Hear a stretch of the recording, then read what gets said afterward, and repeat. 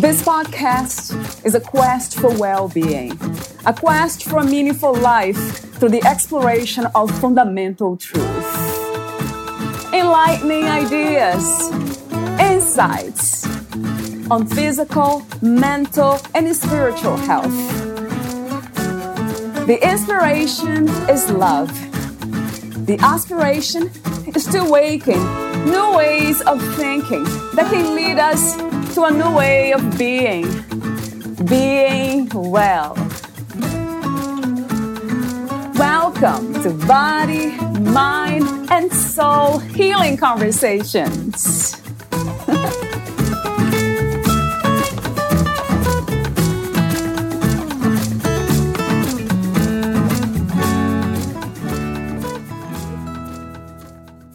Our primary hunger is not for objects or the experiences they can provide, but for bliss and freedom. Valeria Teles interviews Belinda Gore, the author of The Ecstatic Experience: Healing Postures for Spirit Journeys. As a psychologist with graduate degrees in counseling psychology and in public administration, Belinda's career has covered a private practice in psychotherapy, working as a leadership consultant, and teaching executive and life coaching. When she met anthropologist Felicitas Goodman in 1984, she was introduced to the artwork and religious worldview of Indigenous people around the world. Through Dr. Goodman's student, friend, and colleague, she learned to use ritual ancient postures from that art to restore a fundamental human capacity for experiencing invisible world of spirit. For many years, she served as vice president, then president, of the Kuyamunge Institute, founded by Dr. Goodman. Her books, Ancient Ritual Postures, Two Friends Press 2020, The Ecstatic Experience, Healing Postures for Spirit Journeys, Bear & Company 2009, and Ecstatic Body Postures, an alternate reality workbook, Bear & Company 1995, are essential materials for learning the practice of ritual postures. They are the foundation for the workshops she has been teaching internationally for the past 30 years. The books have been translated into German, Spanish, Italian, Portuguese, and Polish. Her study of Jungian psychology began in college, and she became a member of the Young Association of Central Ohio from its inception in 1990.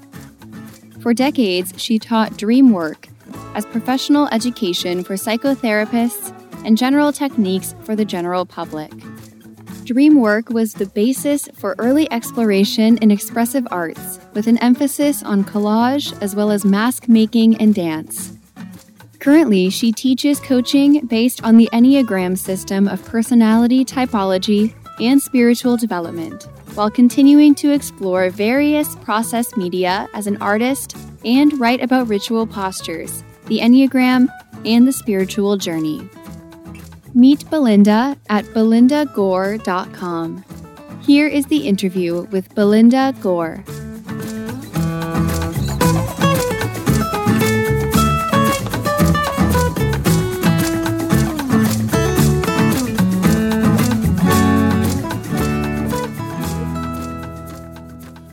In your own words, who is Dr. Belinda Gore? Well, what an interesting question. To ask myself who I am is an ongoing spiritual question, in meditation to inquire, who am I really? And the answer to that question keeps changing as I keep evolving in my own work. I'm nearly 72 years old now, and I've been through a number of chapters in my life, and I could spend our whole time answering just this question.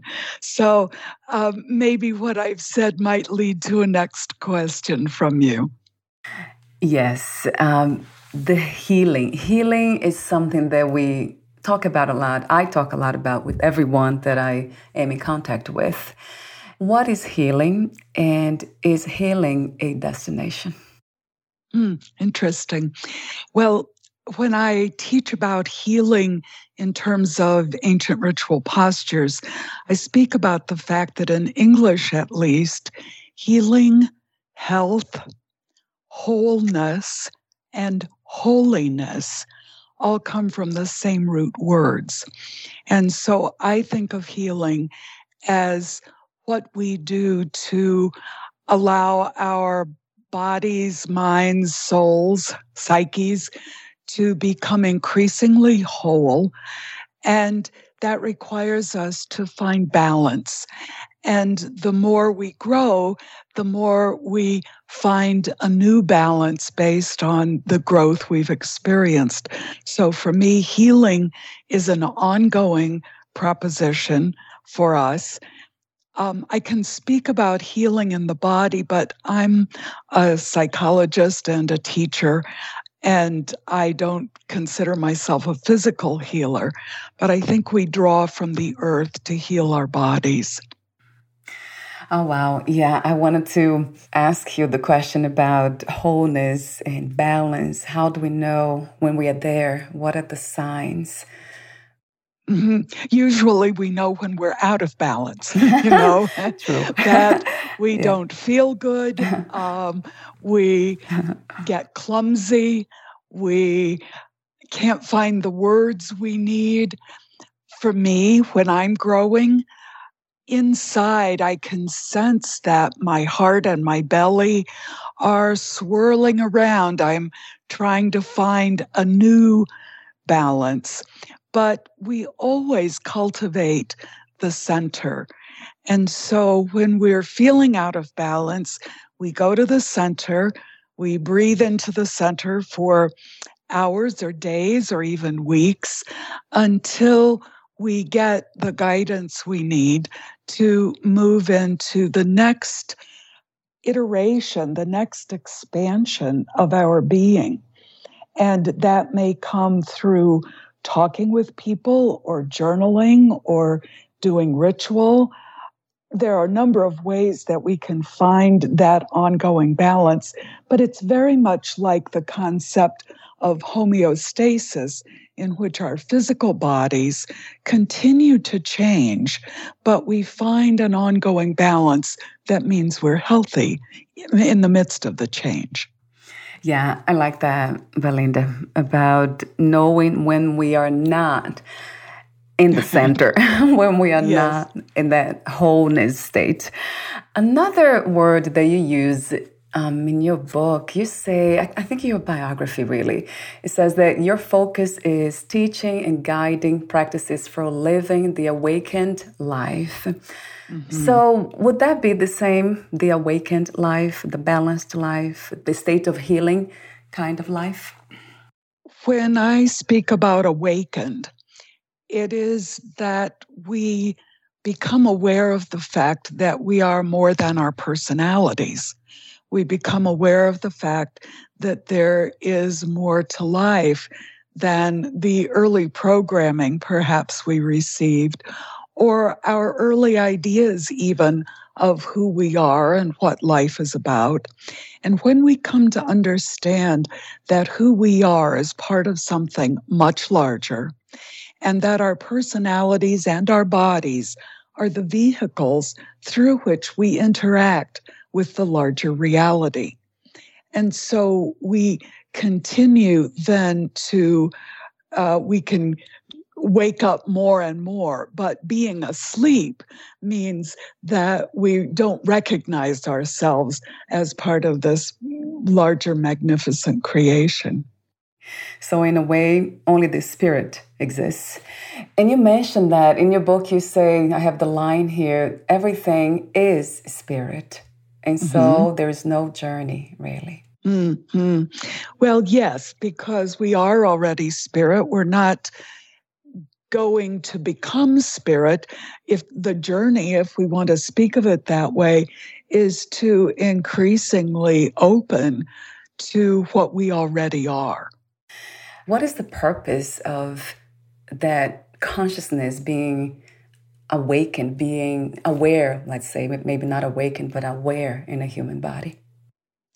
I love some of the indigenous stories, and I guess even perhaps after indigenous people, but that the creator, in whatever name or form we want to speak about the creator or source, can't know itself. Right. Sometimes in a more anthropomorphic way of saying it, that God got lonely, or that in the midst of the darkness, the spark wanted to know itself. And so this journey of consciousness seems to be the way in which we human beings, who are conscious in a way different from other creatures on the earth, have the capacity to know ourselves, and through knowing ourselves, that which made us knows itself. And that we become continually able to mirror the magnificence and to explore the vastness of what creation is all about. Now, your earlier question is, so how is it that we come into the world, and we think we're these little people and we have a name and, we have our lives sort of planned out for us. But it's that we have to grow a body and a psyche that's capable of this level of consciousness. And so my cat is sitting here beside me, and she has a wonderful little presence about her, but she isn't conscious in the way that we're talking about. She doesn't have self-reflective abilities. And our capacity for knowing ourselves and then opening to awareness of that which is larger than ourselves, we have to develop that. And so the developmental journey from infancy to at some point in adulthood is necessary for growing the vehicle so that we become capable then of the next step. And some of us actually grow into this vehicle, as you call it, but we don't become aware. And I wonder why that happens too for some of us, that we ended up losing the body without realizing who we are. I am not sure even how I think about reincarnation. I think it's been spoken of too simplistically. But in many traditions, it is said that not all souls go on. And some souls are young souls here. And not only does it take time in this life, in this physical body, but it may take a number of lifetimes before we cultivate the capacity for subtle awareness. And it's true, I think, how can there be so many people who aren't awake? Yeah. But that's apparently how it is right now. So it's a part of the mystery, right, Belinda? Yes. I like the idea that Earth is a school. We come here to learn. And if we think about even kindergarten through 12th grade, if some people are in 3rd grade, well, that's what they're here to do. And they're learning the lessons. And if we're in the 11th or 12th grade, it's not that we're putting down 3rd graders, but we have our own curriculum to be attending to. Talk to me for a moment about spirituality. What is it to you? And how is spirituality different from religion? Well, spirituality, I think, is the internal experience of knowing that we're part of something larger than ourselves, than our independent personalness. And religion is a dogma which can be more or less dogmatic, but it's a pre-existing structure that tells us who we are and what the larger reality is about and what practices we should do. And there are so many religions, but it seems that currently in the evolution of human beings on planet Earth, there is more and more desire to have a personal experience.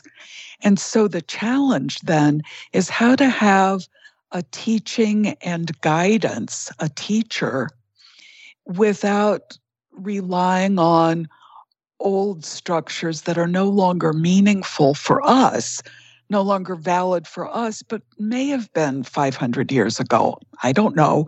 But our job is to be attentive to what allows us to expand in our consciousness and our ability to be part of that larger being. Yes, and I agree 1,000%. You wrote the book, The Ecstatic Experience, Healing Postures for Spirit Journeys. How did you become a writer, and what was the inspiration and intention of writing this book?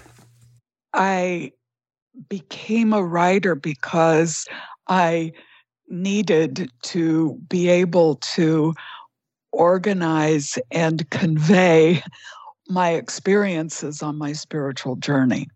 Now, I've always enjoyed reading and some writing. I was writing poetry when I was 12, and I'd go off to the woods and write poetry. But The Ecstatic Experience is the second of my books. The first one was Ecstatic Body Postures, an alternate reality workbook.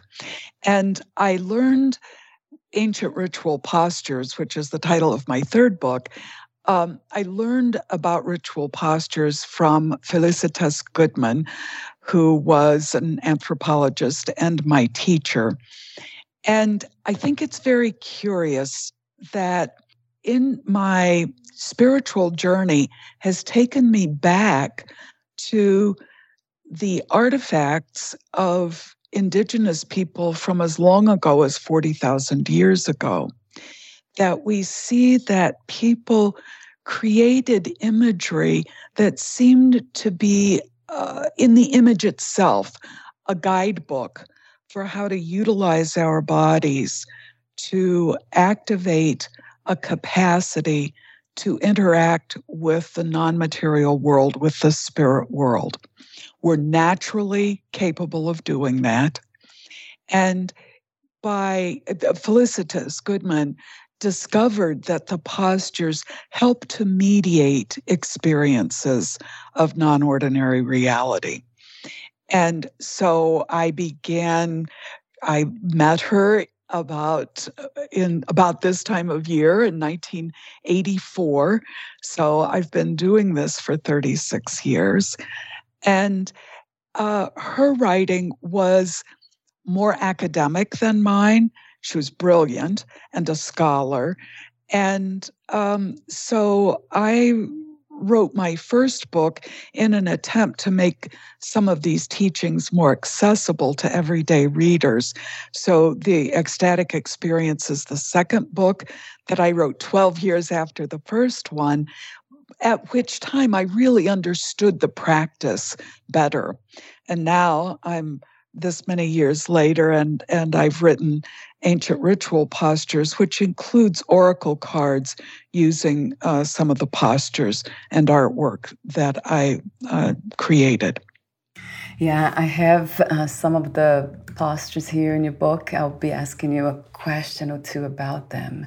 And perhaps we can talk in depth about one of these postures or two. You wrote something, in your book you said something interesting. You say, our primary hunger is not for objects or the experiences they can provide, but for bliss and freedom. Yes. So freedom, that word, what's the meaning of freedom to you, Belinda? Freedom to me means to be liberated from the restrictions of our personality structures, our ego structures that cause us to experience rage and fear and shame and all the other emotions that constellate around those basic feelings, that the ego knows that it's not the final version of who we are. And really attempts, I think, our personalities attempt to be the final version. And yet we can't settle, we can't relax into approaching our lives moment by moment, trusting that life is unfolding and we have the capacity to meet it moment by moment. So instead, we think we need to plan, or we worry about what we've done and was it the right thing? And that's what we become free of. Do you think it's possible to become fearless? Well, fear as a primary emotional experience is designed to help us recognize when we're in danger. And so I want to retain my ability to be cautious if I'm walking on the ice, or, things that could truly jeopardize my well-being. I want to have the ability to be alert in that way, but to brood upon things from the past, or really if we talk about worry and anxiety rather than fear, can we become anxiety-less? Pretty much. Yes, I think we can. But it takes a great deal of trust in the beneficence of the universe, that indeed that the universe is made of love, and we can trust that. This idea of love, again, we all have our own understandings that most often than not comes from the ego, what love is. So how would you describe this kind of love, universal love? I would say that it is a foundational belief that goodness underlies everything. And so if the universe is made of love, then my experience of love is to align with that goodness. And it sounds to me, and it feels that once we have a deeper understanding of who we are, and we kind of have let go of the personality, then this kind of love arises, isn't it? Yes, it does. And in a way, it arises almost naturally. We don't have to force it, because if indeed this is what everything's made of, or it's one version of experiencing what everything's made of, then as we drop our shields and our armor, it's as natural as the breeze blowing in our faces. Yeah, I love that too. So it's love, it's actually a natural arising. It's not something that we search for and pursue and try hard. Really, what we're pursuing is, how do we work with the obstacles, that prevent me from trusting the goodness, so that I'm not just being naively open to everything. I'm paying attention, but I'm trusting that underneath everything, there is a movement toward greater goodness all the time. So even in these days of the pandemic, many people talk about silver linings, and that doesn't diminish the suffering that a lot of people are experiencing.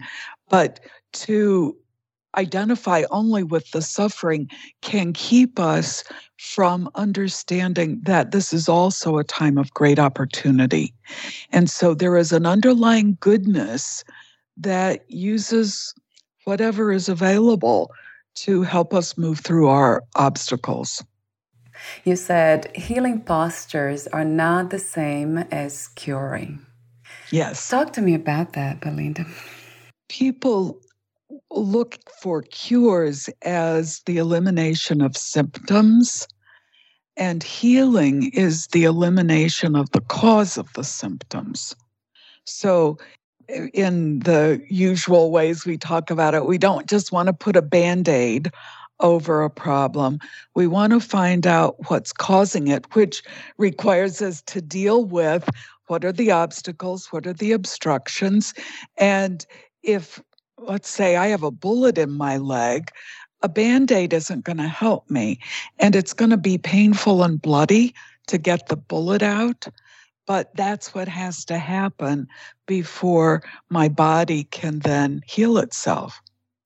The question, let me see, that came to mind is about healing the cause, but it's still having the symptoms. Does it sometimes happen?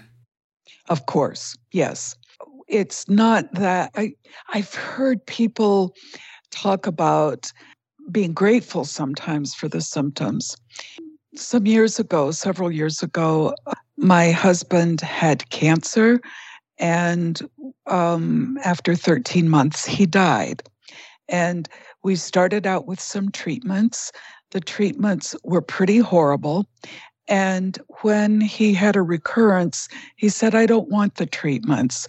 I want to be able to die enjoying my life instead of miserable. And so healing doesn't mean that we're going to live forever and that we're not going to have pain. Healing means that we find balance. And the last months of his life were amazing. It was the biggest spiritual experience of my life to go through that with him. That makes me think about inner peace and deep acceptance, surrender, right? Yes. Yeah. I really believe that, the saying about having the serenity to accept what we can't change and the courage to change what we can. And of course, the discernment, or as they say, the wisdom to know the difference. And so often we get an idea of what we think we want. And there's nothing wrong with having a vision and pursuing a vision, but we have to recognize that there are things that we can't change, but we can change how we approach it so that we learn from it and experience freedom. We can have joy even in the midst of pain. So we're almost at the end, and I would love to talk to you, or you talk to us about how to use those ritual postures. The book has so many. How do we choose them, Belinda, and how do we use these postures? The postures are organized into categories that help us understand the kinds of experiences they facilitate. Really, it's using our bodies and breath and the sound of a rattle, but holding a posture in a ritual context so that we, through the sound of the rattle, cue the nervous system to open up to perceive the non-ordinary or alternate reality, as Felicitas called it. And this is a tradition that goes back as long as humans have been, 40,000 years or more, that we're capable of interacting with spirit, with the spirits, with the spirit world. I don't mean the spirits of people who've died, but the beings of consciousness that exist at every level of creation. And we can choose healing, for instance. I always believe it's a good place to begin so that people find balance and recognize that healing energy can flow through us to heal us, and sometimes we can direct it to other people. It's an energetic experience that we have in the physical body.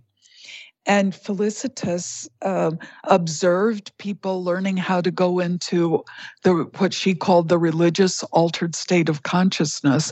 Her original research was in speaking in tongues, which is a very different context than what we're doing with the ritual postures, so that we can become familiar with shifting our conscious awareness and come to accept, embrace, and learn from the spirits that have been around humanity since we've been here. I would love to try one of these. I know I made some notes here, but not sure how to choose them, which one to begin with. I usually tell people to just go through a book and find a few that really speak to you. It's easier to start with healing. Divination is for asking questions, and sometimes that's also a good place to begin because it lets our minds work. Metamorphosis is a very traditional experience of opening to being or becoming the animal spirit that has been coming close to you to help you heal or to bring healing and balance. Spirit journeys are the traditional moving up and down the tree of the world to the sky world, to the spirit counterpart of our world, and to the underworld where the animal spirits live. And then finally, initiation postures are for learning the mysteries of death and rebirth. And so it's what our intention is, helps guide how we choose which one. But I made the deck of oracle cards. There are 52 cards, 2 ritual cards, and then 10 for each of the 5 suits. And I suggest that people just shuffle and pick a card, that sometimes that even can be a way for us to feel into what calls to us.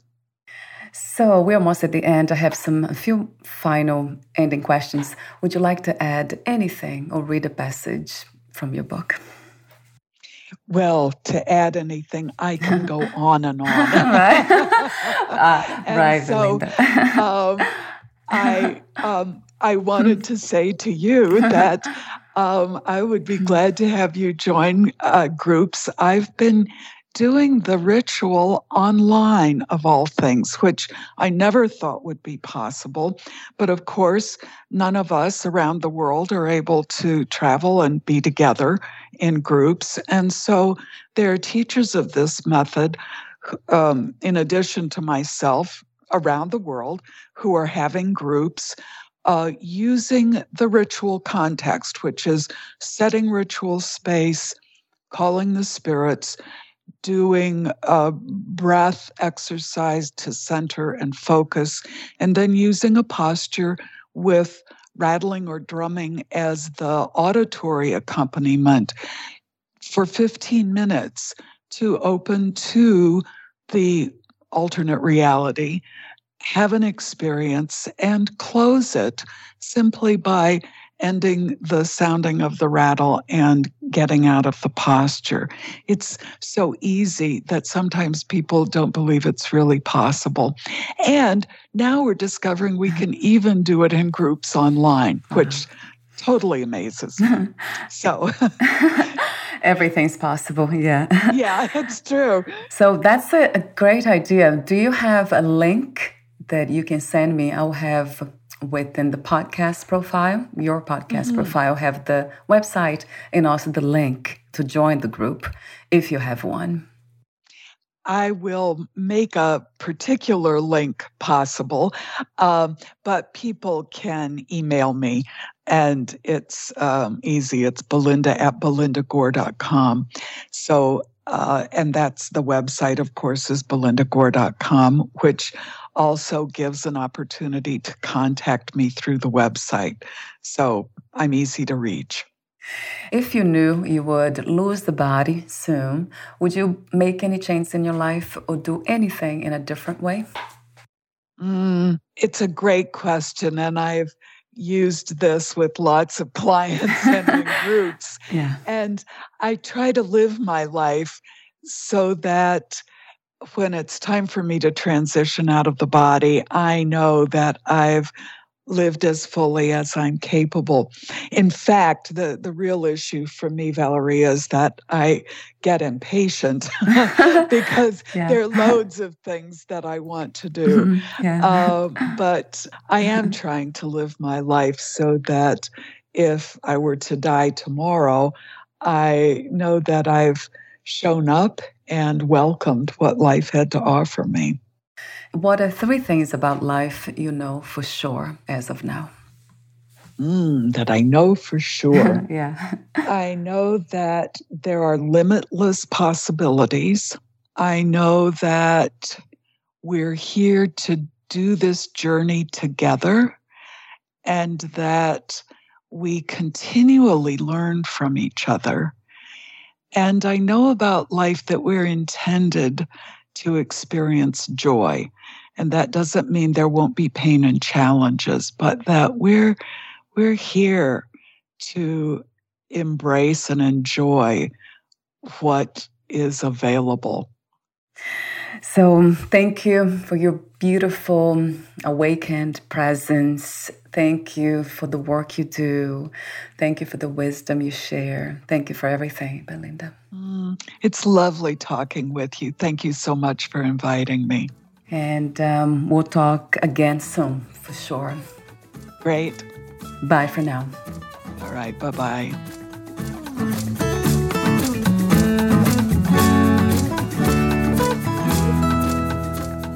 Thank you for listening. To learn more about Belinda Gore and her work, please visit belindagore.com.